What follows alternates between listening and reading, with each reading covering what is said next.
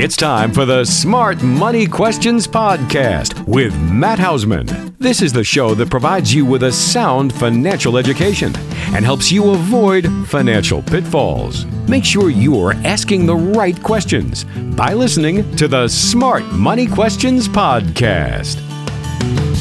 Hello, everyone. Welcome again. My name is Matt Hausman, your host for the Smart Money Questions Podcast. And as I'm recording today, we're in mid-June. Metro Philadelphia is still in the yellow phase, or I guess you would say stage one of opening up. This last weekend, we were out near Pittsburgh, which actually is the second or green phase.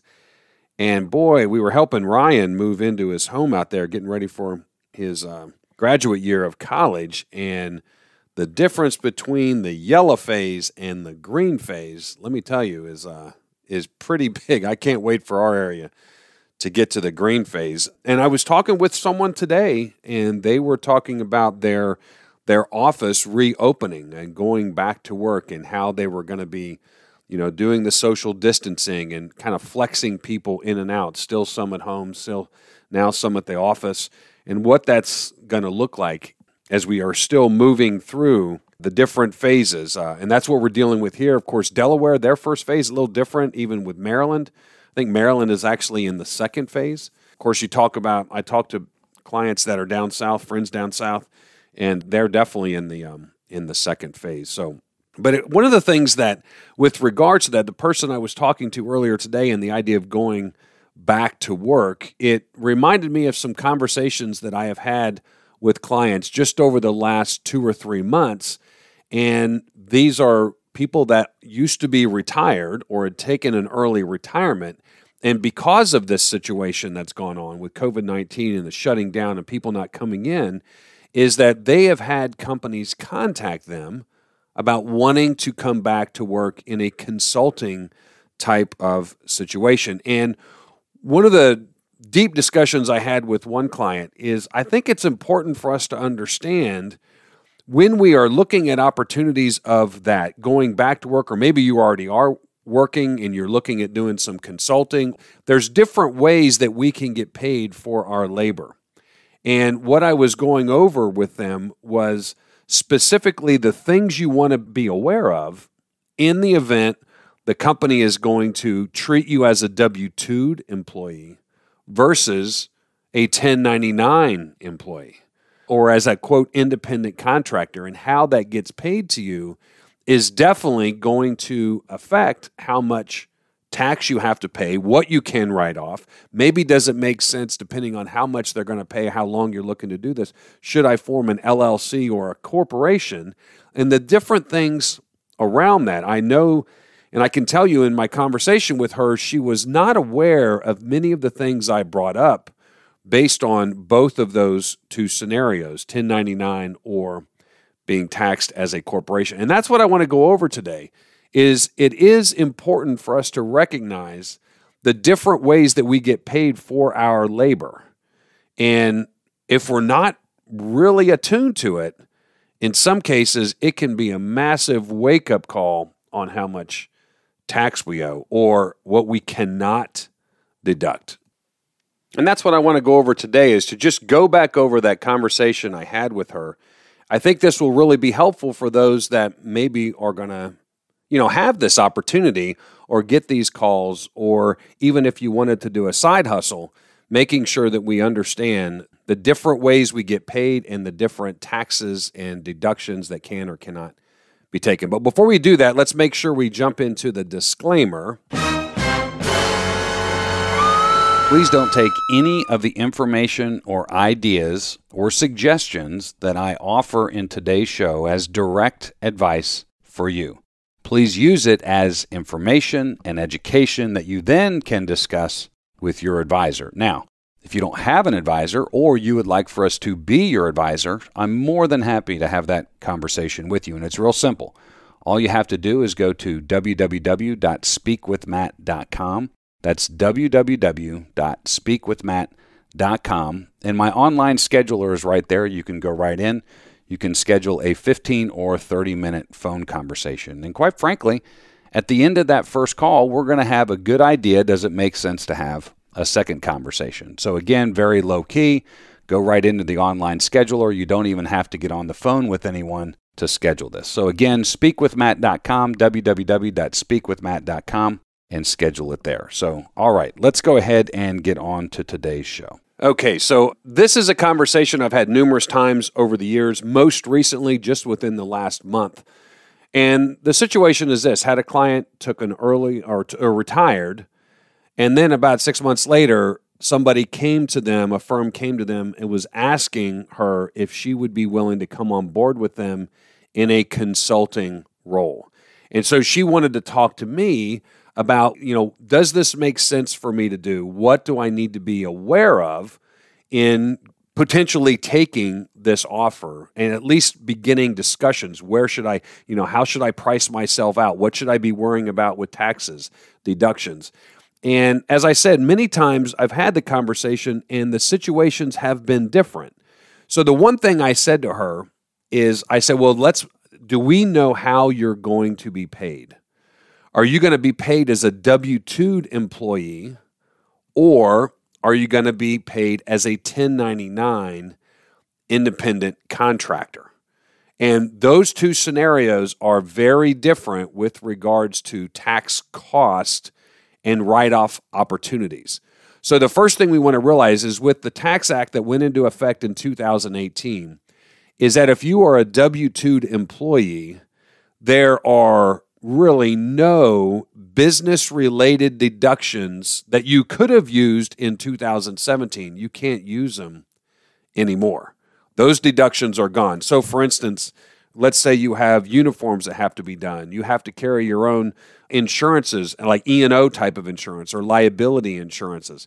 You have continuing education maybe in your field that you have to do. And you used to be responsible for paying those. Well, you used to be able to use that as a business deduction, as an employee-related expense. But you can't do that anymore. So whatever you were writing off before, mileage, for instance, none of that, if you're being paid W-2, can you use anymore.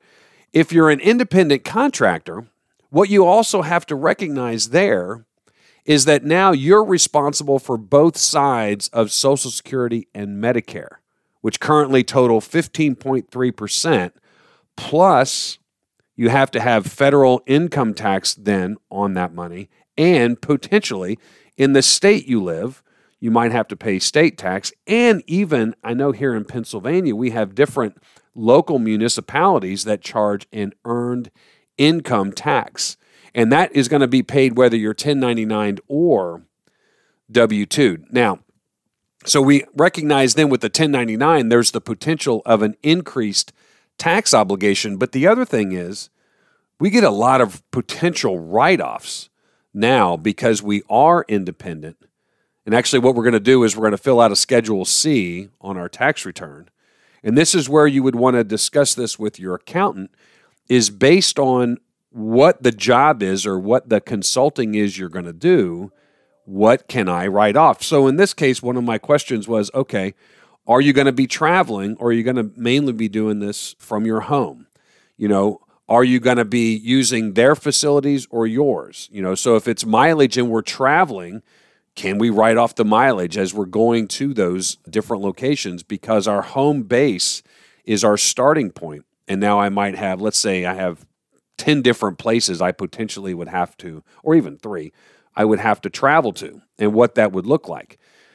My talking with her is that if you're going to be 1099'd independently, are you going to look to quote out to them a hourly rate? And if you do, you want to take into consideration the potential increase in that Social Security and Medicare taxation. But you also want to recognize that you're going to have write-offs. Are they going to be paying you by hour, or are they going to pay you by project? And so then you also have to think about that. Okay, if it's going to be a project, how many hours is this going to take? And what's the revenue that is going to be taken in from that? The other thing we want to realize is if we're W-2'd employee versus a 1099, we also can consider labor law. If it's W-2, then the employer gets to tell you when and where you have to be. If you're an independent contractor, technically, under the labor laws, they don't have that right. You show up whenever it is, as long as you're getting the job done, then they're going to pay you, whether it's hourly at home or at their office or by project. So there's a couple other things you want to be thinking about. Sometimes I'll get the question, well, does it make sense for me to set up an LLC or a corporation? And this is, again, where you really have to look at who you're going to work for, how long you're going to be there, in what capacity, and is there enough revenue that is going to be coming into the corporate? First of all, is the firm you're going to work for, are they even willing to pay a corporation? I've had situations where the firm wasn't willing to do it. It was a 1099 miscellaneous income directly to the individual, not a corporation. So that's one thing that we would definitely want to ask. The other thing is if we are going to look to set up an LLC or a corporation, is the revenue or the income that's going to come into that entity, does it warrant the potential extra administration responsibilities that those LLCs and or corporations have? The other thing is, with regards to an LLC, if it's just me, then I'm a sole proprietor. I'm basically going to get taxed no different than being a 1099 independent contractor. So then this is where you have to talk to an accountant. Do we want to elect that the LLC or the corporation is going to be taxed differently? Maybe it's going to be taxed as an S Corp. Maybe it's going to be taxed as a C Corp. But we have to make that election after the company is formed. And I always tell people it really depends on how long you want it to be around. Second of all, how much revenue or how much income is going to go through that.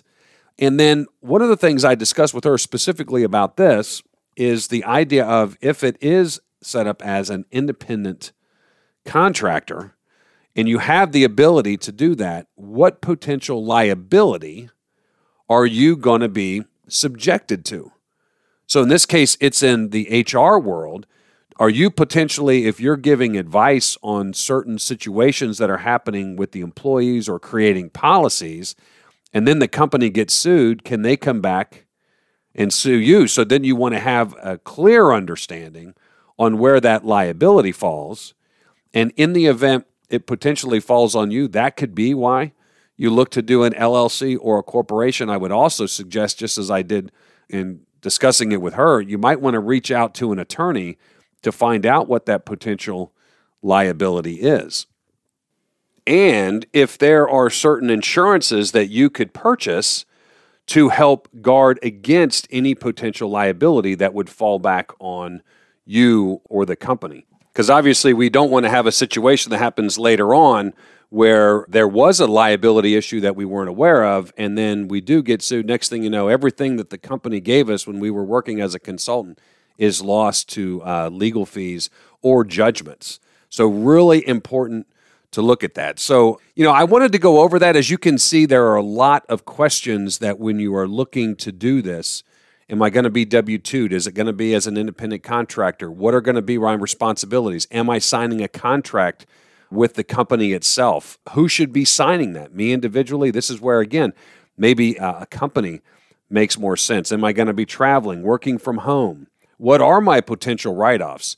If you're going to be a W-2 employee, but they want you working out of your home, and then you're going to be traveling all over the place, if I can't write that mileage off, well, the savings on that other half of Medicare and Social Security probably isn't worth it unless I potentially negotiate a mileage reimbursement directly from the company. So again, there's a lot of things to go over and consider in the event you are looking to get back into the workforce. Or even if you're, like I said, if you're already in the workforce, you're looking to do a side hustle, what's going to be the most efficient way for me to be structured, have that money come into it, and understanding the responsibilities that I have if I'm setting up a company, a corporation, an LLC, because that gets thrown a lot. Hey, should I set an LLC up? There's more to that. We want to make sure we're not just setting it up to set it up, but it really is fulfilling a purpose that benefits us in the long run. So I wanted to go over that. If you have any specific questions on that or you are looking at it, feel free to reach out, either speakwithmatt.com. My online schedule is there, www.speakwithmatt.com. You can schedule a 15 or a 30-minute phone call. I'll be more than happy to go over these different situations and what would be best for you. Or you can pick up the phone, give us a call, 610-719-3003.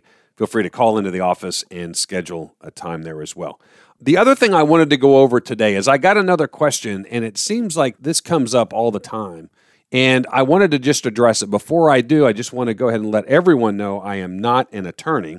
So in the event that this is something you think you want to do, you definitely want to reach out to an estate attorney and have your personal situation discussed with them, and then they can advise you. But this is Leo from Maryland. It says, is it wise to have a trust as part of my financial and estate plan? It seems that a lot of people I know have one. And so I get this question a lot, and I think what we want to recognize is, why is a trust valuable for most people? Most of the time, the trust is a way that when you have assets inside the trust, especially non-qualified assets, our car, our home, specifically property, real estate property, other items within there, I can have checking and savings accounts, is that is going to bypass the probate system when we pass. So it makes it an easier potentially an easier transition for our heirs. That's one of the biggest benefits. Now, when you can get into more specific trusts, you can get into asset protection trusts for your heirs with regards to how they inherit the assets. But the biggest thing to think about with regards to the trust is the bypassing of probate. I would say secondary is asset protection for the assets that you want to go to the heirs. So, Leo, what I would tell you, if a lot of other people have one, is ask them why. What was the reason they got one?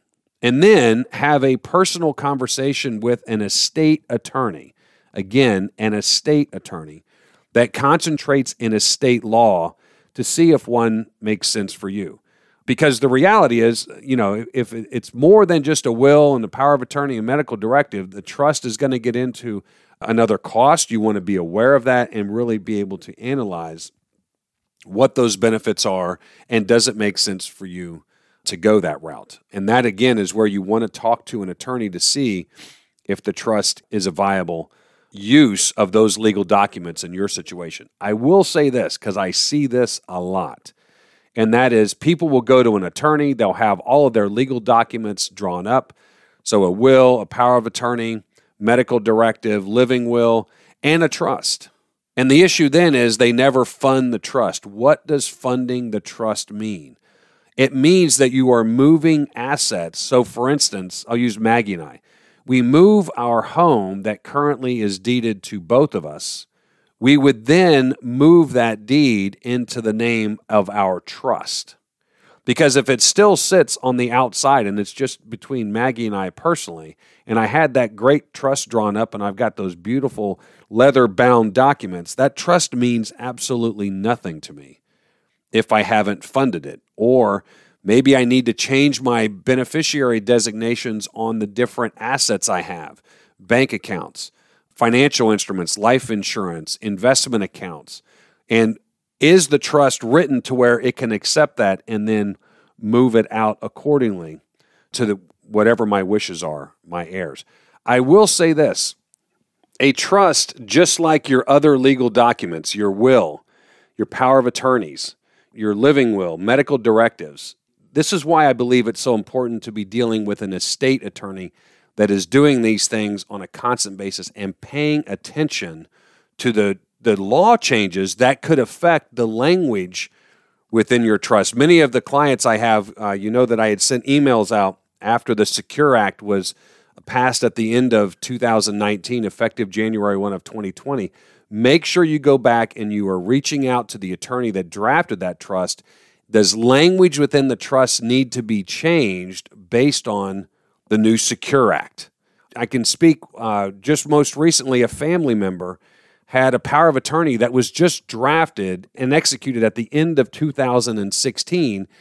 And the person who was the agent went to go use it and were told, sorry, this is out of date. There has been changes in the state of PA that your power of attorney needs to reflect before we can accepted. So just like a financial plan that is constantly evolving, your legal documents, you want to make sure that you are staying in touch with your estate attorney, and in the event those changes are happening, that your documents are updated accordingly. It is extremely, there's no, we don't want to just pay for it all today and then we don't even think about it for 10, 15, 20 years because laws are constantly changing and those documents need to be changed accordingly to what those new laws say. So, well, listen, everyone, that's all I have for today. I hope this has been valuable. If you have a question that you would like for us to review on the show, or if you'd just like to schedule a time to talk to me individually, you can do that at info@smartmoneyquestions.com, or just go right to my online scheduler, www.speakwithmatt.com.